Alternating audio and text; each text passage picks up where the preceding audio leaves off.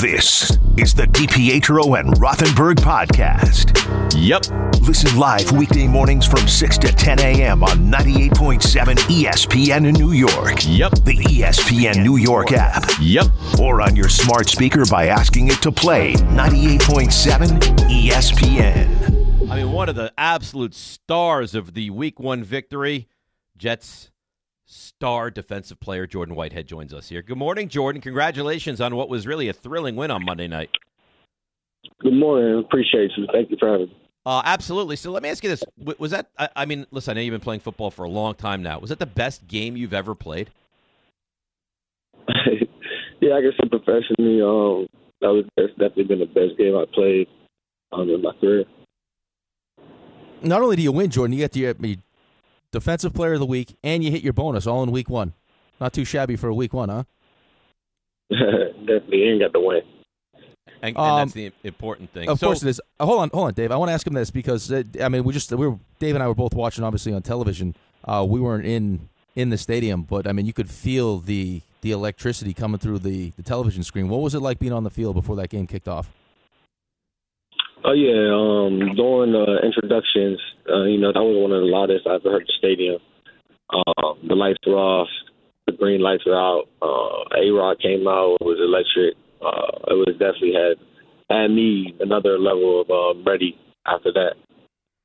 So we've talked about this all week, and I think every time, or most times that we've seen like a catastrophic injury, it's deflating. And I mean, just going back to the Jets, same organization, 1999, Vinny Testaverde, Achilles tear, kind of falls apart. You lose the juice, you lose the energy. When that happened, and you guys knew what happened, you knew he was going to be out for the year, how were you able to just stay at such a high level and kind of pick your game up to even a higher level and play that way throughout the remainder of the game? A, I thought that was really, really impressive. B, how were you guys able to do that? Right. I don't think anybody on the defensive side even said anything to each other. We just knew, regardless who's back there, what we got to do. And that was the mindset, and that's how the guys been talking all of camp. So nothing really changed for us. And then, obviously, when games tight like that, is somebody got to make a play, and that was the mentality.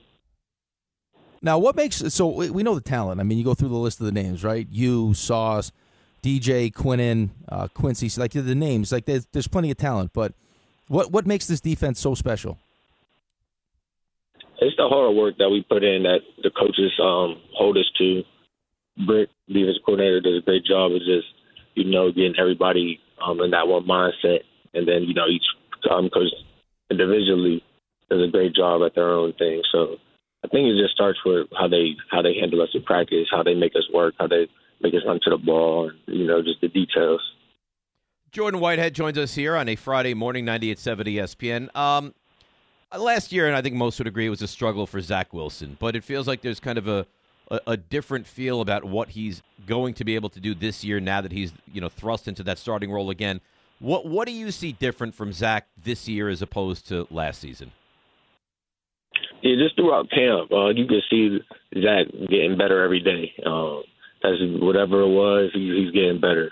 He's throwing the ball. He already had a great arm, so now it's just his timing and everything, and that's definitely proven from I could see from camp to camp.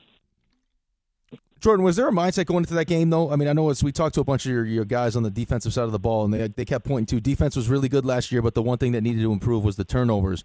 And clearly that was something that you guys worked on. Was the thought that at some point Josh is going to give us opportunities to make plays in the ball, and that's exactly what you guys did? Definitely.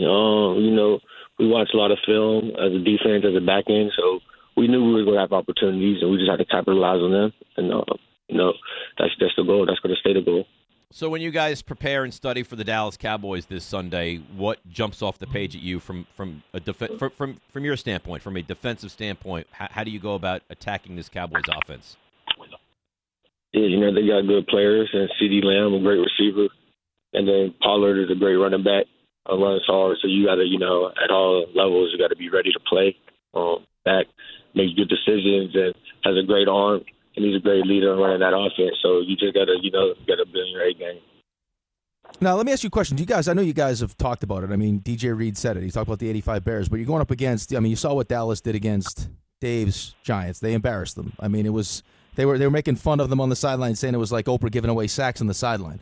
Dallas is one of the really good defenses in the league. So do you take it on as an extra challenge to prove to everyone that you're a better defense this week? We're not really worried about, Dallas' defense. As a defense, we don't go against them. So as long as we just stick to what we got to do, the standard is the standard, and we hold everybody on the defense to excellence. So that's just gonna, we got to worry about ourselves. Jordan, can I ask you a favor? Yes. All right. Here's what I'd like for you to do. I'd like you guys to smash Dallas. I'd like you to sack them continuously. And then when you're on the sideline, I want you to say, here's a sack, and there's a sack, and another sack. And then I want you to stare right into the camera and say, that's for our MetLife brethren. Take that, Cowboys. We just kicked your ass. Can you do that for me? We're going to do it with how we play on the field. That's going to do all the talking. I got you. Thank you. Can't stand the Cowboys. All right, Jordan, so too, and this probably get awkward when you mention it to Michael. My co-host had the opportunity to buy Michael Clemens a burrito at Chipotle and told him no. That's not true, Jordan. I didn't tell him no. We were in a Chipotle. We did our show from your training camp facility on a Friday morning. I went there Thursday night, stayed over, and I saw him at the Chipotle, and it was cash only. And he said, I don't have cash. Could you buy me a Chipotle? And I said, yes. I said, will you hit me back tomorrow with the money? And he was like, forget it. I'll figure another way out. He wanted a freebie. Big Mike. Unbelievable. You embarrassed us. I apologize to the entire team and the defense especially for my co-host. Oh, that's fun. You got anything else, Rick? You done? No, I just want to win, man. That's All it. Right, just go play great. Jordan, we wish you luck. And even from, every Jets fan is desperate for a win. Giants fans want you to win. I think the world wants you guys to win this game on Sunday. So go down there, convince Zach to play a great game, put up a wonderful performance, and beat the Cowboys. Yeah, we will. Appreciate you. Thanks for listening to the DiPietro and Rothenberg podcast. Listen live weekday mornings from 6 to 10 a.m. on 98.7 ESPN in New York, the ESPN New York app, or on your smart speaker by asking it to play 98.7 ESPN.